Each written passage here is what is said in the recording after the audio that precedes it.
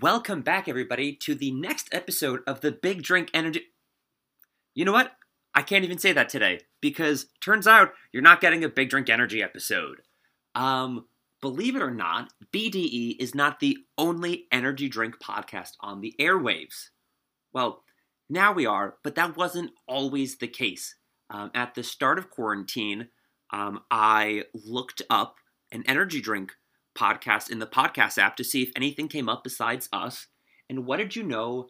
Energy Sesh, hosted by the Beverage Bros, Sam and Josh, they came up before BDE. And I'm like, what the hell? There's another podcast out here covering the same thing as us. And I instantly became a fan. I listened to all of their episodes. I reached out to them and I was like, hey, I have another energy drink podcast. If you want to come on my show, if you want me to come on your show, because I know you need someone to talk about energy drinks and esports. And believe it or not, I'm an esports event organizer. This is the perfect crossover. And they were like, hell yeah, come on over. So Sam and Josh were nice enough to have me on their episode. I tried to return the favor. I invited them on to the 3rd anniversary episode. Instead of doing an AMA, originally I wanted to be the big energy drink crossover, Energy Sesh and Big Drink Energy. But they said, unfortunately, they hung up the microphones and they're not in the game anymore. So if you'd like, you can go support them and listen to their old backlog. You can find them at Energy Sesh on any podcast app. This is the full unedited episode that I did with them. So it's a little bit longer. Some of the cuts that were taken out, just like you're going to hear a lot of me stuttering, and you're just going to have to deal with that. But I figured as a bonus, instead of just listening to the exact episode that they have, there's a little bit more discussion here. It's about 15 minutes longer than the one that's up on their feed. Unfortunately, their socials aren't active anymore, so you can't reach out to them and tell them how amazing their show was. You're just going to have to listen to this. And the only reason I'm posting this was because they were the first podcast that we ever did a crossover with. They were the first podcast that had me on as a guest, and they and I had a really good working relationship, and I'm a little disappointed that they're not around anymore, and I want people to hear the episode, not just because I'm on it, but because I legitimately think it's a very good podcast if you're into energy drinks, or this episode in particular, if you're into the intricacies of what goes on behind the scenes in the esports world. Anyways, that's enough of me rambling, so please enjoy Energy Sesh featuring Mikey Tabletop. Chord. All right.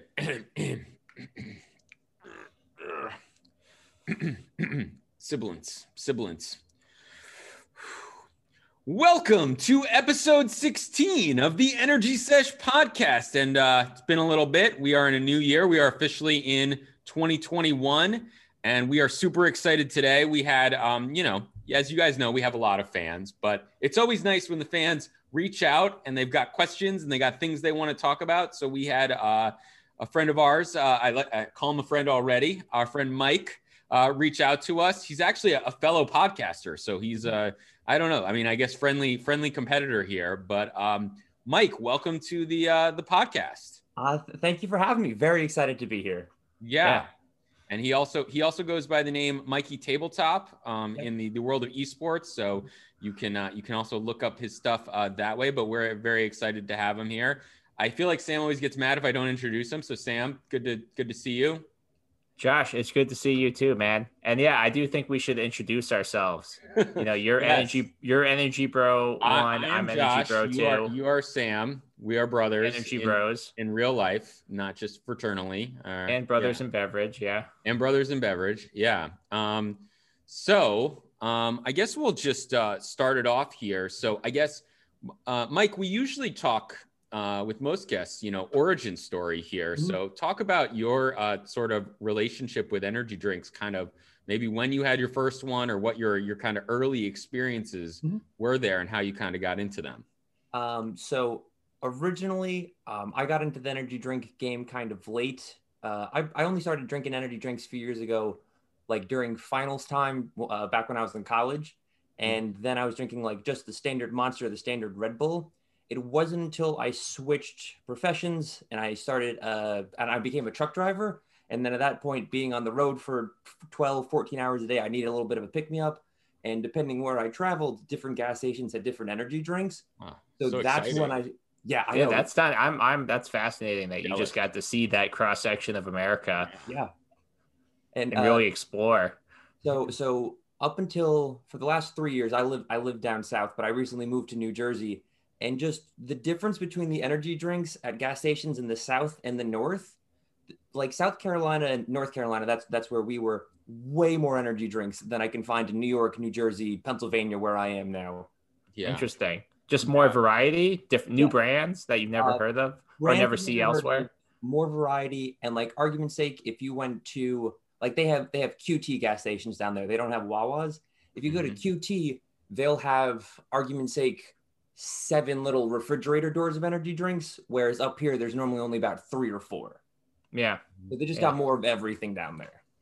Wow. Yeah. And I feel like there's a lot more like smaller brands. Like Mhm. I feel like here the bigger brands like really dominate the shelving. I mean, even Wawa in the Northeast is very like they claim to be like energy headquarters, but they're like very corporate. They're not letting like random brands in there, you know? Yeah, I really think that's not a good title for them, energy headquarters, because they don't even have that wide a variety of flavors. I think we should really reach out to someone at Wawa and just say, hey, Sure. take it down a notch. Take it They're not down. the headquarters of energy. Maybe they're the local retailer of energy. You can write them Have either of you ever heard of the Energy Drink Outlet? It's an online store that exclusively sells energy drinks. No. How's No, the no, is we've is not. it more about finding those obscure kind of exotic drinks? I bet you the pricing is a little bit like because it's a shipping nightmare, but like is Yeah. it So, yeah. I remember. So my favorite energy drink is Venom, but I can't find Venom anywhere in New Jersey. So when Yeah, I went on to Energy Drink Outlet, and I was going to like order a shipment to my house, and they have like a bulk buy where if you buy like a 6 pack or a 12 pack, they reduce the price. But because Venom's already $1, if you go through their like buy your own 12 pack, it's defaulted so everything's only $2. Because normally if you get like a $3 Red Bull or something, it's cheaper. yeah. But it was double the price of me to buy Venom through these guys because of the shipping and handling costs. Oh man, that's tough. But yeah, Venom, great choice. I'm trying to think in my life, I've only randomly run into Venom. Like maybe on the West Coast, I've seen it. I can't even It was remember exactly. here. It was in the Northeast for a period of time. We honestly thought it was like discontinued or like very fringe, like regionally distributed. But like we felt your pain. That like Venom. I didn't even actually know it was $1, but that's a tremendous value. Like I thought it was a great drink, kind of as it is, you know. Yeah, just doing everything right. Yeah. But yeah, I that's great to know. It's unfortunate you can't really get you can't get the bargain that you would get in store. What also I'm sure you got exposed to because I think another downfall of the Northeast, where we are, is just that even just the variety of flavors. Like when we did our year-end roundup podcast, we realized that a lot of the even the brands we tend to play within just locally just we don't see a lot of the flavors that at least supposedly exist according to their website. Mm-hmm. Yeah. So I mean, really, it sounds like it started as a functional need. You're cramming for finals, Yeah, definitely. but then you kind of started getting exposed to just the variety. I work with a guy who I think he was in the military, and so they got like certain like free. I think they got like Rip It for free, and so he got very used to these like kind of like really like bargain basement energy drinks. And so a lot of times you go into a convenience store and it's like 2 for whatever. So I would like pick up one, I'd give him one. And he really same thing. He's like, I had no idea there was this world out here of all these other things. Cause he was so into his Rippets that he had used in the military. Yeah. Well, once you get onto your flavors, you tend to stick with them, or at least certain people do. I think it takes a certain type of person to really say, what I found something good, but what else is out there? Yeah. So one question for you, and I mean, I guess this is maybe more of like a lifestyle thing, but obviously you're a gamer, and we did have Shan on an earlier show, and he's a gamer. I'm going to say he's like not a real gamer because his energy knowledge of gamer was not good. I mean, I'm sure he actually plays games, but he told us like Red Bull was running the show. It was very strange. But G Fuel, powdered energy drinks, doesn't seem like that's your jam. I'm curious your attitude towards them because I feel like when we had Mitchell on, he was all about like G Fuel and this, like, I got to say, I mean, it's an exciting world. It's still powder and it's still kind of annoying, but like, what's your take on sort of the powder world? So funny enough, both like in my personal life of drinking energy drinks and in, let's say, my esports professional life of like running events and working at events, never run across the powdered energy drinks. I've never had it, and none of the events I've ever been to or worked at were sponsored with or worked with G Fuel or another powdered drink. Wow. Interesting. Sounds like it's a fractured universe, that, yeah. There's so many, like, people use the term esports just to refer to like competitive video games, but when you get to it, there's a bunch of different subgenres. Let's say like you have first person shooters, like you could have a Call of Duty or Halo tournament, or you could have a fighting game tournament with like Street Fighter or Smash Bros. And those have two different sets of sponsors, two different sets of markets. And the G Fuel, from what I looked into, deals mostly with team-based games on like a larger scale, where the events I'm a part of, it's the fighting game community. It's one-on-one. Okay. So there's just a different market of sponsorships and different people supporting that. That's Do you think, is there any, I guess, functional reason with the, I don't know, the fact that the powdered energy drinks are better for, sharing among a team, meanwhile the individual drinks just somehow work better one-on-one? One person's Monster, one person's, Red Bull or something. It just kind of. Possibly. I remember in the episode you were discussing if they had the big Gatorade things of the G Fuel that they'll dump at the end of that. Yeah. Maybe if you have a team, you can have a big tub of it and just use a little. Yeah, exactly. Or like one of those little things with the spout at the bottom. Yeah. Yeah, I don't, again, it would make total sense if they had the big jugs of stuff. But I guess maybe if you're sponsoring a team, it's just impractical for them to all have their own cans. Maybe this idea of this shared powder is compelling, but that's interesting. And it makes a lot more sense in that, like, if you're really talking about a bulk, getting a whole team energized, I guess the powder is. Well, what about just buying a case for the team? Hey, got a 6-pack, or just got a 30-pack for the squad. And you can have variety that way. It's confusing, but it's interesting that you note that distinction of the individual ones going that way. So which ones are popular, I guess, more within the fighting games? Is it like Monster? I mean, they're pretty big in, I guess, a lot of areas, but are they also in that? Is that what space they're in as well? Yeah, so most of the fighting games, the biggest one is definitely Red Bull, with Monster by a close second.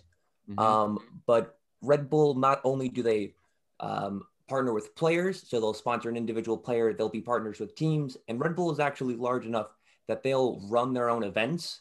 So like the video game that I focus mostly on is Super Smash Brothers. I don't know if you guys have played Nintendo one. Great game. Yeah. I've not followed the iterations, but we were definitely in on the OG, if you will. The N64. Yeah.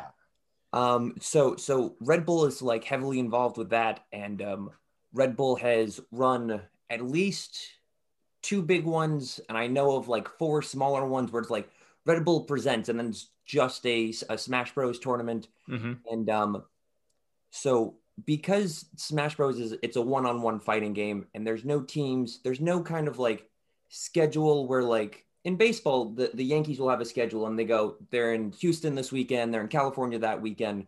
Because it's an individual one, the players, it comes down to them, what tournaments they want to go to. Maybe people can't fly from New York to California, so they only go to East Coast events. So it's difficult to have rankings based on all of the players because they're not always together. Yeah. So at the end of the year, instead of having like a win-loss, like a statistical ranking, there's a panel of about 20 or 30 people, and they get together and they compare data and they vote on it. And that's how we come up with our top 100 list. And then for about 2 weeks, Red Bull, Monday through Friday for 2 weeks, will release like, hey, here's players 100 to 90, and they do little blurbs. So like the official rankings for Super Smash Brothers Melee is hosted on the Red Bull website. Wow. I did not know this at all. It's a fascinating system. I have to withdraw my Shan. I really think you owe Shan an apology for calling him, basically calling him a liar. Yeah, okay, withdraw that. So question though, when Red Bull's involved here, and I'm sure there's some, product giving out or sponsorship, are they just going with like the regular, like plain old Red Bull, or are they ever trying to inject the flavors into that world? Because I'm curious, like the flavors how they're using flavors is always kind of baffling to me. And so I'm curious, is that involved at all? So the events I've seen with Red Bull, I've seen the normal Red Bull and then the Red Bull Zero Sugar one. Okay. And for the events I've done with Monster, they've provided the normal Monster, the Monster Ultra White, and I think once they provided Monster Ultra Purple to go with it. But for the most part, it's like the regular flavor and then like a 0-calorie option. Gotcha. So they're keeping it simple. They're not trying to like, hey, here's a new flavor and like promote that. They look at that as more, that's maybe the, I guess, mainstream market, but esports, it's really about getting the core stuff out there. Yeah, just getting the brand loyalty, I suppose. And I guess you're kind of curious also, on this show, you might hear us talk a lot. Josh is very much a chem guy. Mm-hmm. I'm also, a chem guy in most senses of the word. But at the same time, I'll consider a full sugar drink. I'll also consider more natural stuff. When it comes to esports, you mentioned that they kind of basically come with the regular and the sugar-free. Mm-hmm. Do you find that there's, I don't know, either is one a lot more popular, is a lot more chem guys in the gaming space, or is the regular the way to go? So this is going to be a funny distinction, and I'm sure this is very specific just to the occurrences I've seen, but like when I see people bring an individual energy drink themselves, they'll bring like a default Monster or default Red Bull. But at the events where there's a stockpile of it that was donated or provided, the sugar-free alternatives always go much quicker. Yeah. Interesting. I have seen the dynamic in the office as well, is that the diets always get like crushed and the sugar, because I think some people are strict chem guys, right? Mm-hmm. And won't touch the sugar. But then the sugar ones, I don't know, there's certain people who won't touch them. So that's interesting. And I feel like in the gaming space, and even if I was having a Red Bull, like I would probably just have a regular sugar Red Bull. Like it's small, it's whatever. Mm-hmm. And I could see that they would be all about the, I guess the regular versions of things if it's relevant for the brand, right? Josh, question for you. I'm going to turn the questions on you for a second here. Which one do you prefer, Red Bull sugar-free or Red Bull Zero? I just remembered that there were two of them. I don't know if I have significant enough experience with Zero. I feel like I've had it, so I'm fine with the sugar-free. Okay. I can't remember having, Mike, it's in like a dark gray can. Like the Zero versus the sugar-free. It sounds like they don't even provide the Zero. Seems like I very rarely see it. Yeah, I was thinking the same thing, but I just thought maybe it was more of a chem guy type of vibe. But I guess you're just not really a Red Bull person in general, right? I'm not really. I would probably reach for like the flavors, and half the time, I have to take on their full sugar versions of the flavors. So it's it's a desperation move. I do it just to keep my I'm a tolerant guy. I'm just trying to keep my hey, you put a flavor out, Red Bull. I had the Arctic berry. It was fine, whatever. Got the job done. So interesting. So this is like this. I feel like Sam, every time we kind of like peek into the world of esports, we just realize how little we know, like how much. Exactly. For the what is it? The rabbit hole goes. Well, I think we really showed our naivete when we were talking to Mitchell and we were asking about clans, and we just I can only imagine someone who actually knows gaming is like, what are these guys talking about? We're like, so these are groups of people where they like to play on the team together. Well, so let's bring that up for the fighting games, because it sounds much more individual. But are there clans, or there alliances within that? Are there groups, or not as much? Yes. So those clans, they're pretty much sponsorships where, like, let's say, because tournaments happen all over the world, if you're just Joe Blow from New York, you might not be able to fly all over the world. But if you get a deal with Red Bull, a lot of times they'll cover the costs and you advertise for them, or they take like X% of the profits. So a lot of I won't say there's a lot of crossover between the fighting game, just because it's smaller. It's a smaller like monetary pool than the big games. But a lot of the teams, the sponsorships are the same in both. So I actually looked up the 10, I don't want to say most winning, because that doesn't sound right. The teams that have made the most money in esports. There's a website called Esports Earnings, where it's not 100% accurate, but from what I understand, it's the best thing to gauge it with. So I looked up the 10 best earning esports teams, and of them, 5 of them currently have a partnership with an energy drink company.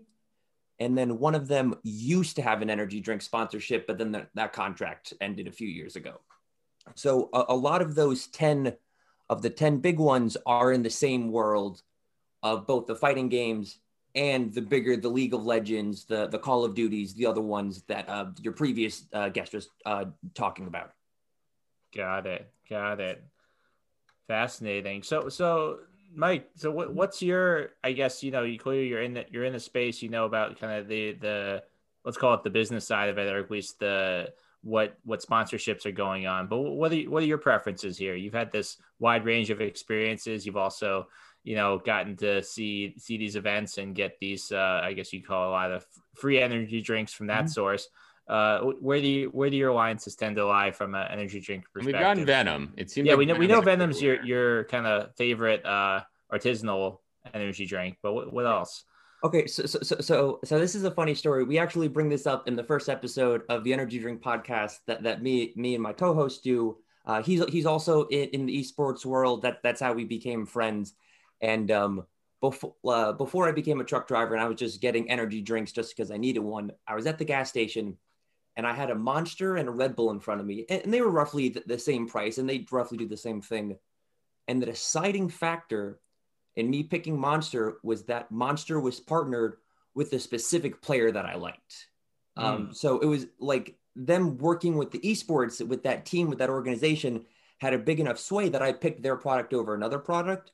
So before I went deep into the world of energy drinks, and I was just like just whatever the gas station had, I would normally go with Monster because they were working with the team I liked at the time. Got it. Okay. And Monster, they also have, kind of a better, usual range of flavors. And then also if you're a fellow chem guy, then they've got the chem varieties as well, which usually more well stocked. Yeah, it's interesting. So I am dabbling a little bit more in the G Fuel. It's sort of a New Year's resolution. They also had like a compelling, they have these like BOGO sales. So I was like, okay, I'll buy some. But it's interesting, like a lot of their stuff is allied with different people. So like I basically, like a total sucker, I bought Spicy Demonade, which is allied with Doom. And then the other one I bought was Nemesis Tea, which is with Resident Evil. Both, again, games that I enjoyed, at least in the past. But yeah, like a lot of their stuff is like FaZe Clan and all this other stuff. And I will say it does, I could see it swaying me if I like the game or whatnot. It just adds a nice story to the flavor, Yeah, you need some context for that flavor. Yeah. You need context for the Nemesis flavor? I guess it looks like blood. It's red too. It's kind of weird. Like I was expecting like a tea color when it came out, but it looks basically like blood. So very red. But yeah, no, before coming on this episode, I actually looked up G Fuel's involvement with esports just because it was brought up on the podcast before, but it's something in my world that I was familiar with. And apparently they've been like with FaZe Clan since 2012. They've been with them for like 8 years now, which is one of the longer periods of time that energy drinks have been with esports. And only recently have they gotten that big boom to like get out to the normal market. I had no idea they were involved with esports for almost a decade at this point, though. Yeah, they seem very deep with the FaZe Clan, which I'm not going to lie, I still don't totally understand. I mean, it seems like for me, it's kind of like in the hip hop world, there's all these Lils there's like an ASAP group. And I feel like there's just so many phases. There's phase rug, there's phase something else. Okay, so to better understand it, so the New York Yankees exclusively play baseball, right? Yeah. But the Buffalo Bills, the owner of that also owns the Buffalo Sabres. So the one guy owns the hockey and the football team. The way FaZe Clan works is FaZe Clan will have a hockey team and a football team, for argument's sake. So it's the one brand, but they'll have a Call of Duty team with the players on that. And instead of having a different team, it'll also be the same FaZe brand, but they'll have, argument's sake, maybe a Mario Kart team. It's just they have the one brand and they put it out into all of the games, all of the markets. instead of splitting it up so it's the name recognition. But they're like a franchise, right? You know, they're like the New York Yankees or the Buffalo Sabres in the sense that, you know, they invite you onto your team, you can play for their team, and then you can leave their team, right? Yes. So I don't think they have like a draft season where like, cool, it's January 1st, we're going to pick teams, but they do have contracts and people will leave the team and go to another team. Yeah. So it works the same way with major league, like in real life sporting events. The only difference is one team will have, like, one company will have a bunch of teams for different sports. Yeah. Gotcha. You know where my confusion, I think, really came from, and I don't know if this is where you're coming at it from, but I just kept thinking about Wu-Tang Clan when it came to clans. And so I was like, you know, Wu-Tang Clan, that's, you know, there's original members, they're part of it. I don't think they ever really added anybody once they kind of got going. So that's kind of originally how I thought it was just a group of people that came together, very good at video games, and that's just who they are. Yeah, but it sounds I thought a of lot it more as an organic gang there that just sort of established themselves. But it's interesting. So I think about, and again, I hate to bring up this one guy, but I have his G Fuel. So I have FaZe Rug's G Fuel. Mm-hmm. Like, if he decides to like leave the FaZe clan, like, I feel like you're sort of tied to your handle. Yeah. So you just become Rug. Or does he like have to go like his real name, like Herbert or something? Like, I don't know. So he would stay Rug, but if he went to a new team, so looking at that list of the top 10 earning teams, the number one earning team is called Team Liquid. So if he, argument's sake, went there, he would then be Liquid Rug. Interesting. Okay. That's kind of a cool name. Yeah. I mean, somebody should, I guess, but you can't go and co-opt and just like if I'm just a general gamer, I could just make my name Liquid Rug. Potentially, although what I'd get like trademark infringement from Team Liquid or something. They both come after me. FaZe Rug would be after me, and Liquid Rug, and Team Liquid. I'd be like so hated. I think you can't just claim to be on Liquid Clan, Josh. I don't think you're allowed to do that. Can you sell? Do people sell their handles, or like is that like a thing on social media or on? Oh no, like if you have your gamer handle and somebody's like, I want to be like Scorpion Man or like, you know, whatever. Have you ever seen a secondary market for that where somebody's like, because like people must retire and stuff. I don't know. And like, I feel like there's probably like, there's only so many words out there and somebody probably really wants a name at some point. I don't know. So the only time I can think of players changing their names is if they had to make it a little bit more professional when they were joining like one of these esports teams. Okay. Like there's a top player in Smash Bros. And his name was originally Dr. PP. But then when he started going to more events, it was getting a little bit more professional. He changed his name to PPMD to make it just seem like, So, and then when he started traveling more, he had to become a little bit more esports, a little bit more professional. Okay. Gotcha. There you go. That's an interesting fix, PPMD. I thought maybe he changed his name to like Dr. Pepe or something. I don't know. No, PPMD. Yeah. Okay. Yeah. Classing it up. Yeah. It's just like, okay. Interesting. Well, I do want to touch on like, so I guess, is there anything, you know, we had our sort of roundup, you know, news kind of roundtable thing in the end of year and this year. Is there anything like new coming out that you're excited about or like a new? Or just trends that you've noticed in the gaming energy space that you're either excited about or worried about? Nothing in particular coming really. I try to look into it a little bit. It doesn't seem like there's many new energy drinks coming into the esports world. Okay. A lot of the ones we have like already established energy drinks thinking, maybe now's a good chance to get into esports. Like, hold on, is Bang even touching this area right now? Bang is nowhere near here. And I think that's because Bang, they're marketing more towards the pre-workout gym crowd. And a lot of times, I won't say they're completely different groups, but a lot of times from a marketing standpoint, the traditional video game basement player is different. It's a different demographic than the pre-workout, let's go to the gym type crowd. Well, you know who I think seems to be bridging this gap a little bit, and this is just, I've been on the Red Bull website while we've been talking. And, you know, they have a tab that's just athletes, and they have a gaming tab within there. So they have about 7 gaming athletes. But then otherwise, you know, they're all over the kind of extreme sports and regular sports categories. And that's maybe the only example. Maybe Monster has kind of a similar vibe. But, yeah, I could see how otherwise it's tough to maybe dabble in both worlds unless you're one of the big guys. Yeah. But I was going to say, and not, what about Game Fuel? Because Mitchell, who we had on, was big saying that Game Fuel, which is Mountain Dew's, and they've got A for eyes, vitamins, and that little goofy resealable cap. Like they said, they were spending big and kind of buying people out. Have you seen Game Fuel in the fighting world? I mean, their name is Game Fuel, so. So I've seen Game Fuel outside of the gaming world, but I've yet to see it come into the fighting game community. Okay. FGC.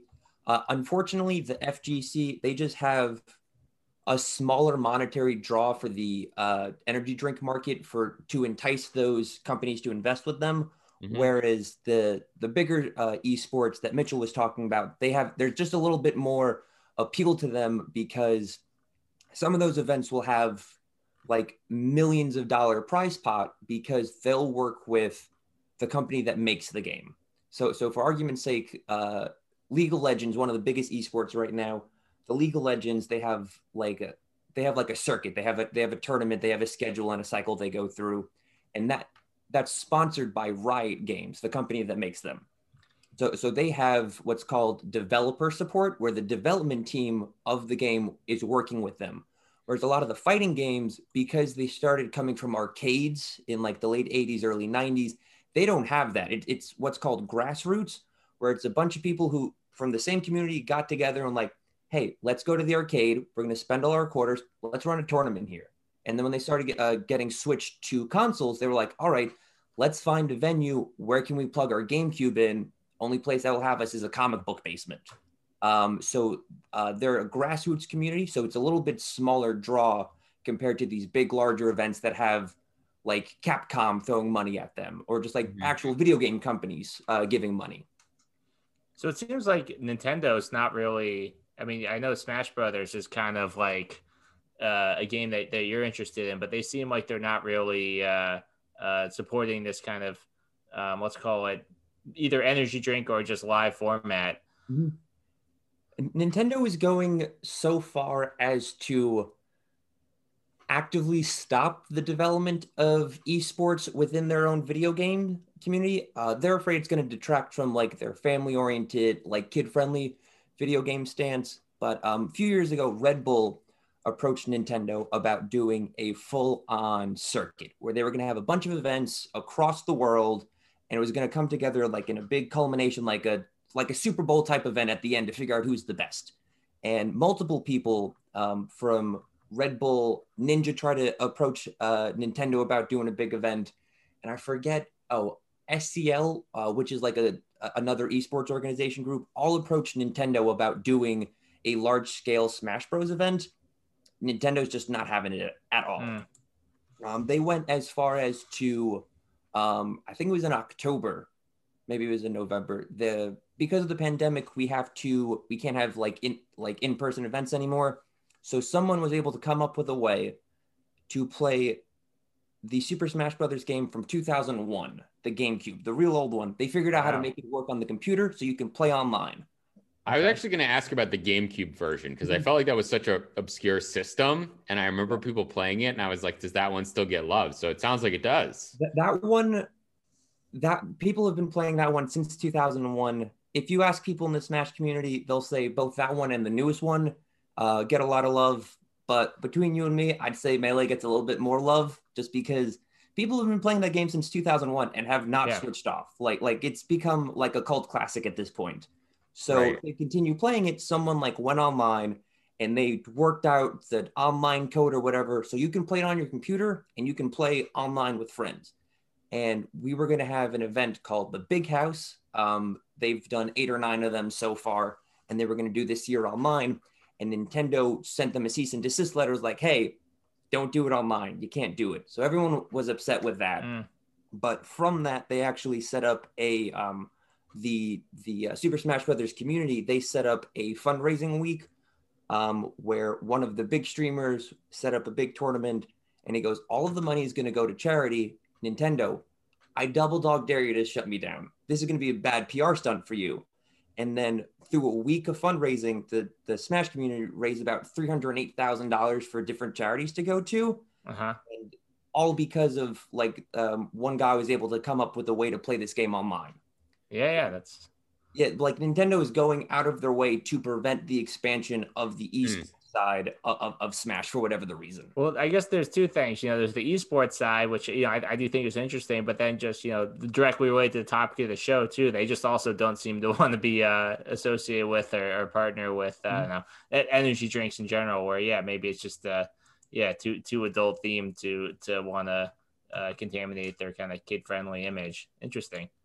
That's actually a good point. A lot of times, like I know for a while, if you bought Monster, there was a picture of Master Chief from Halo on the can. And Monster had some promotion with Microsoft where you were doing that.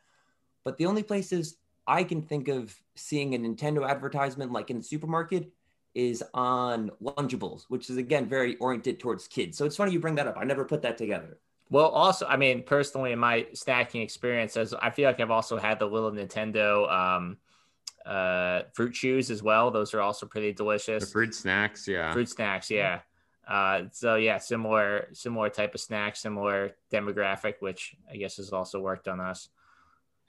Yeah, no, they're just a family friendly company. I don't know. That's too bad though. I gotta say, I was actually having this conversation recently with my wife about what gaming system we would first get for our children, and for some reason I was thinking, I was like, oh, Nintendo seems like it's just more for like little kids, or like that's like a place you start. Where I'm like, an Xbox just seems like there's too many mature games out there and they're not ready yet. But this is also just me not knowing at all what the ecosystems look like these days. I do remember that the Super Nintendo versions of fighting games were always much worse than the Sega versions back in the day. Yeah, did they even have Mortal Kombat on the? It was bloodless. There was no blood allowed. They had to go through and censor a lot of the graphics for that. There was also the same issue with the next version, the Nintendo 64. The 64, they had to censor a lot of the fighting games also, specifically for the Nintendo consoles. No, yeah, I remember that. It was always like they had to do something weird to it. No blood code. I mean, the GameCube was the most ridiculous thing because it had like these super tiny CDs, if I remember, like they were like this big. So that's like interesting because like I think if you were to ask people, like nobody remembered, like the GameCube, I don't want to say it was like a mistake, but it's like a very random system and it seemed to come and gone really quickly. And then the Switch kind of saved it, or not the Switch. Super Wii. Smash Bros. I feel like was the game though for GameCube. It might have saved the system entirely. Both of you were correct on both of those points.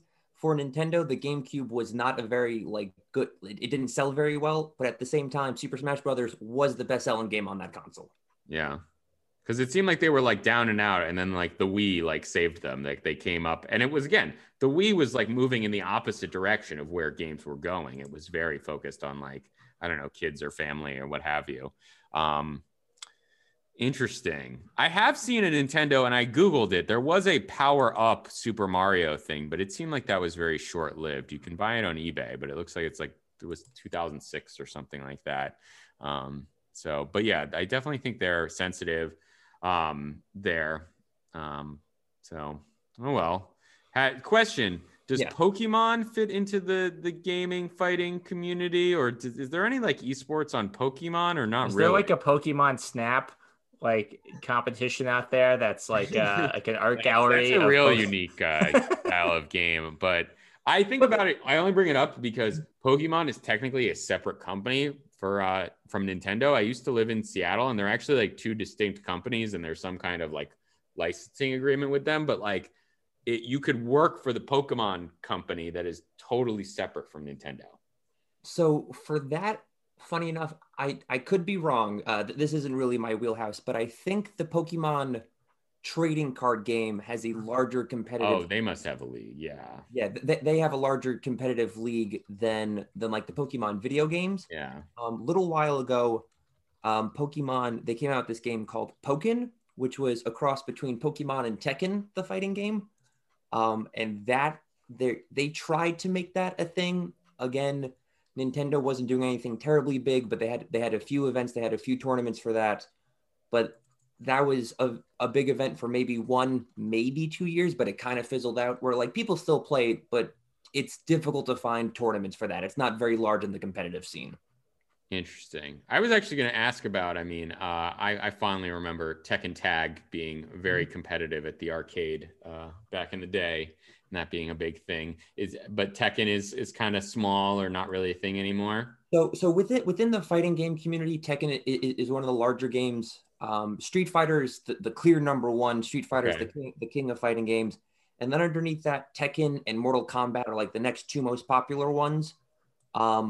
So within the FGC, it has a large chunk. It has a large player base, but in the esports at large, compared to other games, it's not very popular.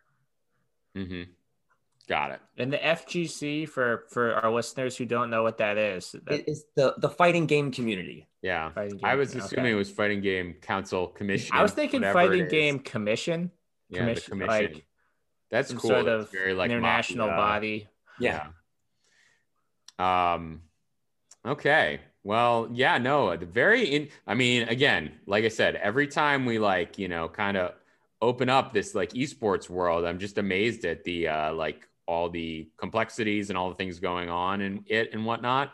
So would you say if you're organizing a tournament, right? Like, because you mentioned you being involved in organizing a tournament, like, is energy drinks one of the first places you go for like sponsors, do you think, a lot of the times? Or like what other, I guess, products or areas like tend to sponsor tournaments? I would probably put it maybe like number 3 on the list I would go to.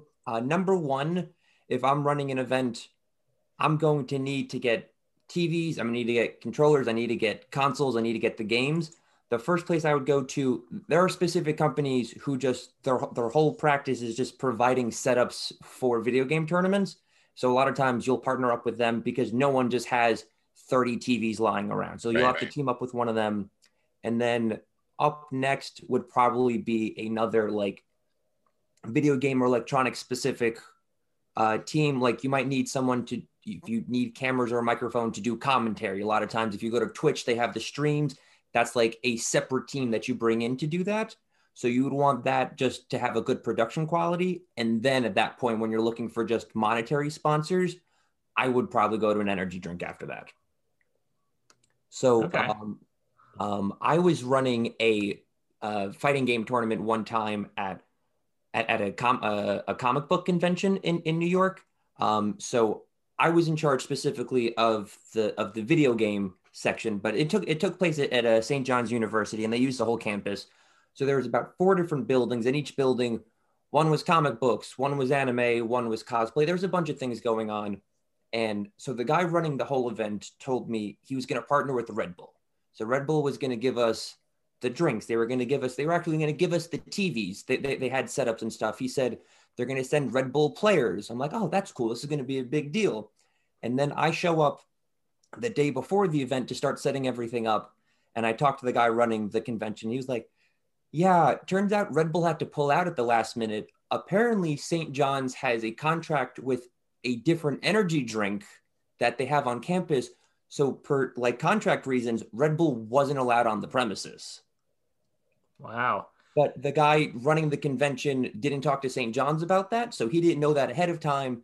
And I never found out who St. John's energy drink connection was, because we probably could have used them at the instead, but that was just a miscommunication.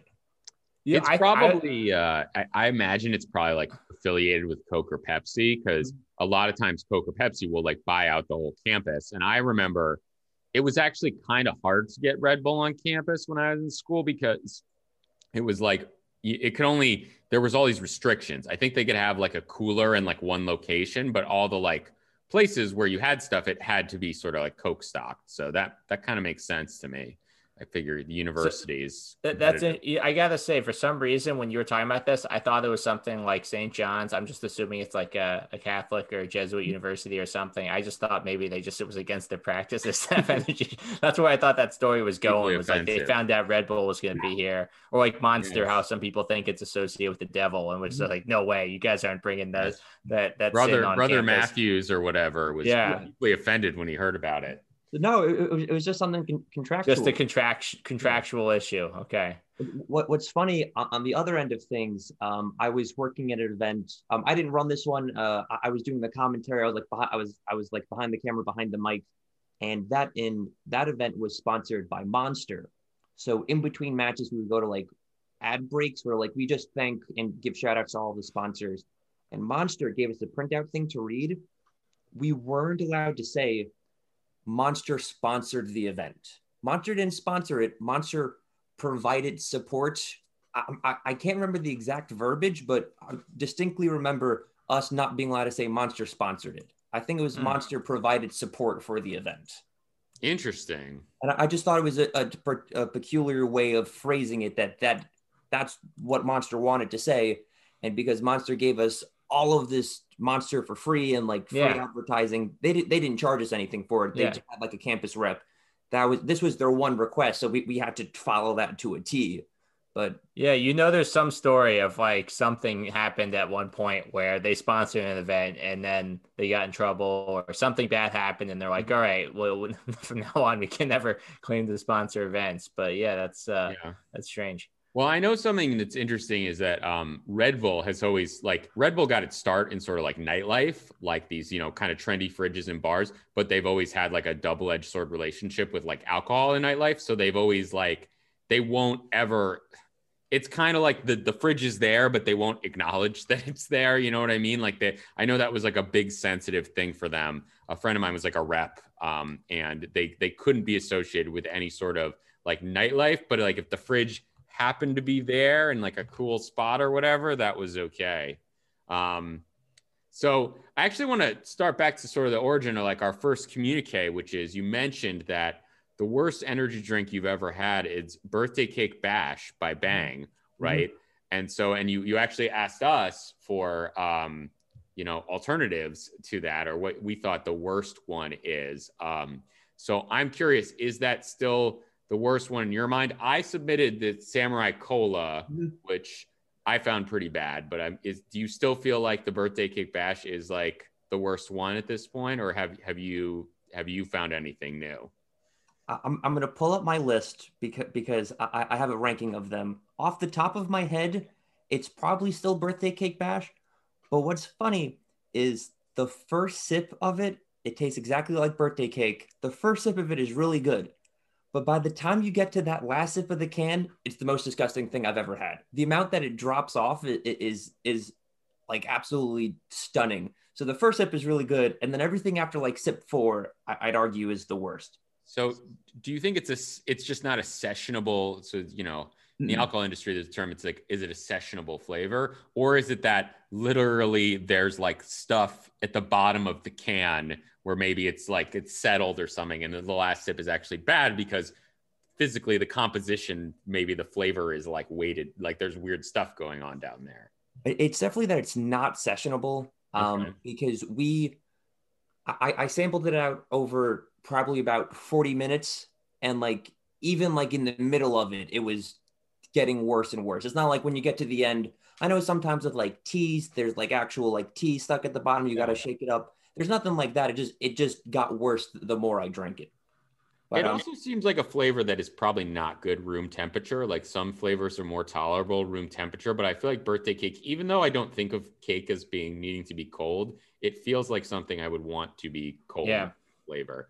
I'm actually curious, since you are sort of what. Oh, I was just going to add that actually I did try Birthday Cake Bash after your message just because I was curious. And listen, I'm a very positive guy. You might have heard on our year in review that we tried to pick our worst one, and I was very delicate with how I said that because I didn't want to hurt anyone's feelings.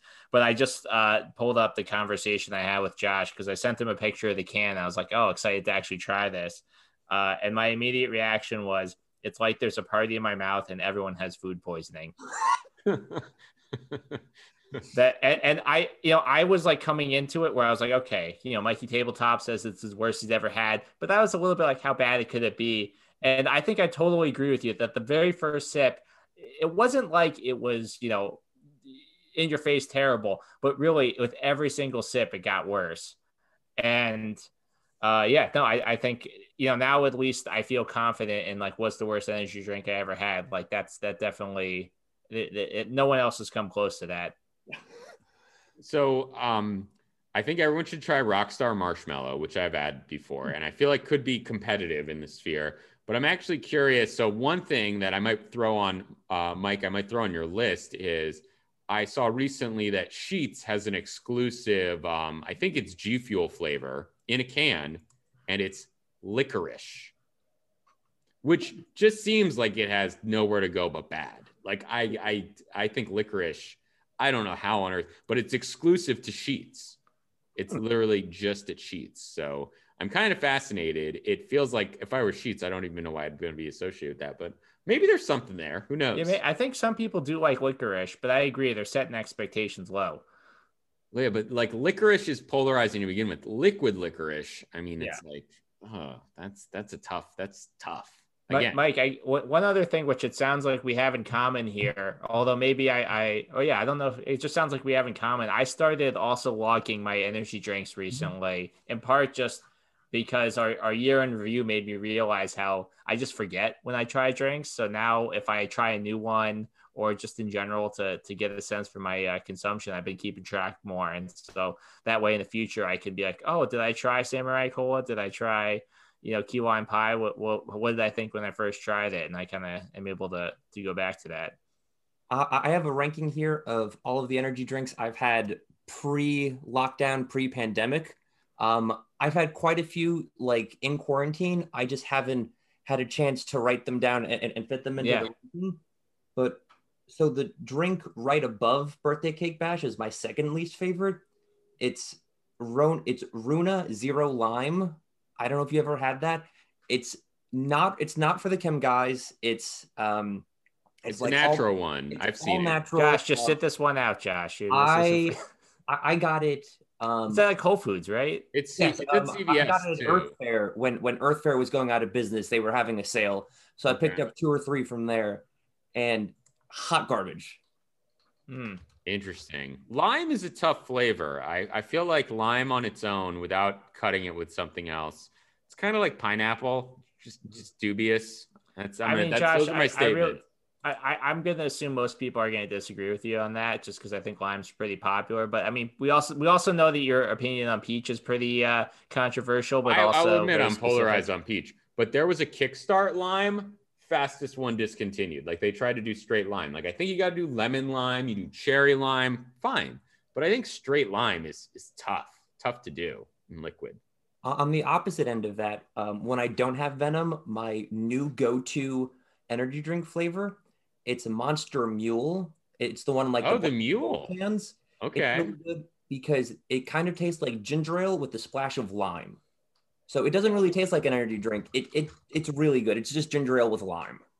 I will make a point to try Monster Mule. Me too. I've been scared by Monster Mule because I'm generally not a huge ginger fan, and I just was worried it's gonna be way too gingery. But I mean, the way you describe it sounds a lot better than what I was anticipating.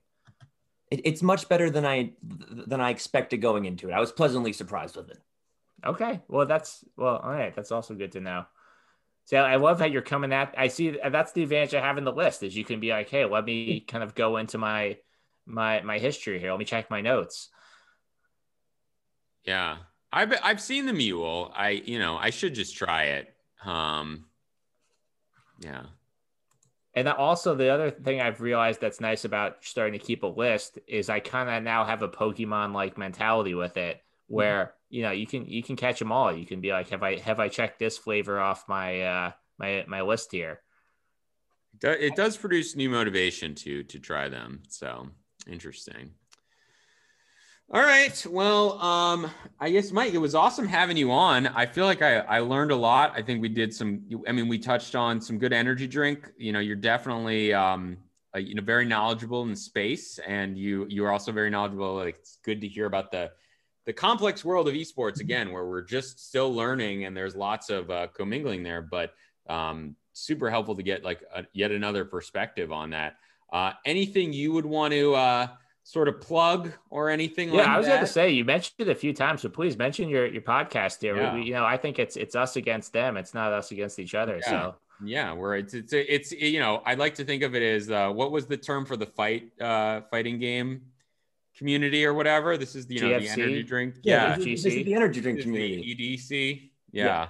So So I mentioned a little bit previously, me and another buddy of mine, we host the BDE drink podcast where we we have 3 drinks and we review them live on camera. I will say if anyone's going to listen to it in the office, I would recommend headphones. It's a bunch of truck drivers, so we have a little bit colorful language because we're all truck drivers. telling it like it is. Yeah, telling it like it is. But sometimes it gets it's nothing. It's like nothing too vulgar, but sometimes there's just a little bit of a naughty word here or there. So I wouldn't recommend having that without. No, that's good to know. Okay. Yeah. So the BDE Energy BDE Drink Podcast. BDE Drink Podcast. Okay. And then I'm going to subscribe as well. I'm interested. I think you guys are. Yeah, I want to also enjoy your content as well. So we have the first 5 episodes up. I'd recommend listening to episode 1 and 5. I think those are our 2 best ones. Is there any like ties between the episodes or important plot points to be aware of? So there's a big buildup. Episode 5 is when we talk about Venom. We do Venom, Black Mamba, the Killer Taipon, and the Death Adder? The Death Adder. Those are the 3 we do. Yeah. We were supposed to do them episode 3, but the guest who was going to do them, he was in the middle of buying a house, so it got pushed up to 4. But at episode 4, he was moving, so he couldn't do it. So there's a lot of buildup to it, but there's no real chronological order. I could say even some of the episode titles, I can see why this isn't as family friendly. I did put the E for explicit content on there, but yes, I would recommend with headphones. Yeah. And on a non-podcast aspect, can I plug a video game tournament that I'm helping run? Yeah, sure. Go for it. We are next week. We're hosting an event. It's a week long. It's all Nintendo games. And all of the money raised goes to charity. We're running a charity event. It's called I Dare You, but Dare is spelled D-A-I-R. It's short for Down Air. It's an attack in one of the games. Oh, okay. Yeah. Okay, So got it. People in the gaming world might get that. But it's a charity event, and we have Mario Kart, we have Super Smash Brothers, we have Splatoon. It's just all Nintendo games. So if that's something you're interested in, you can look up I Dare You online, smashgg.idareyou, and all of the money goes to Rain, which is a charity, and it runs from, I think, Saturday to Saturday next week. Very nice. I think, Josh, I know we can figure out how to do this. We'll put it in the show notes as well. Link to. I was going to say we'll add it to the show notes. I know you're not familiar with how that process works, but yes. Listen, you're a chem guy and our tech guy, and I know. Yes, you got it. We will add it to the show notes. But that's very cool. No, good stuff. And yeah, good to have another energy podcast out there. I will say, we appreciate it in terms of the community. It just sounds like you won't be sponsored by Nintendo anytime soon. Nope. You probably won't be sponsored by anyone anytime soon. A lot of times, if we have a bad energy drink on the podcast, we'll tell it like it is, and we probably scare away a lot of sponsors. But if you guys aren't scared of pushing away sponsors, at some point we'd love to have you 2 on guests on that podcast. Oh yeah, a crossover. Sure. Okay. Figure out how to do remote podcasts for that side. We haven't done anyone since pre-pandemic. I have a backlog of episodes I need to put up. So once we figured out the Zoom thing, we'll have you guys on. I love that. And also now especially because it sounds like you guys like to find both good and bad ones. You just like the extremes. So I'll kind of keep that in mind too. If I'm like, hey, if you're looking for something on the low end, I will this take one. Any and all recommendations. Yeah. Okay. Yeah. No, we'd definitely be happy to be on. So we'll definitely coordinate that. And yeah, Zoom is pretty easy to spit out stuff from. So it's pretty good. Awesome. Well, Mike, pleasure having you on. Sounds like we'll be in touch, or we'll have your people talk to our people, and but yeah, pleasure having you on here. Yeah, good luck with everything, and hope to talk to you again soon. Definitely. Thank you for having me. It was a blast. I was looking forward to it all week, and keep up the good work. I love your podcast. All right. Thanks. Yeah. Yes. All right. Thanks. Good night. Night.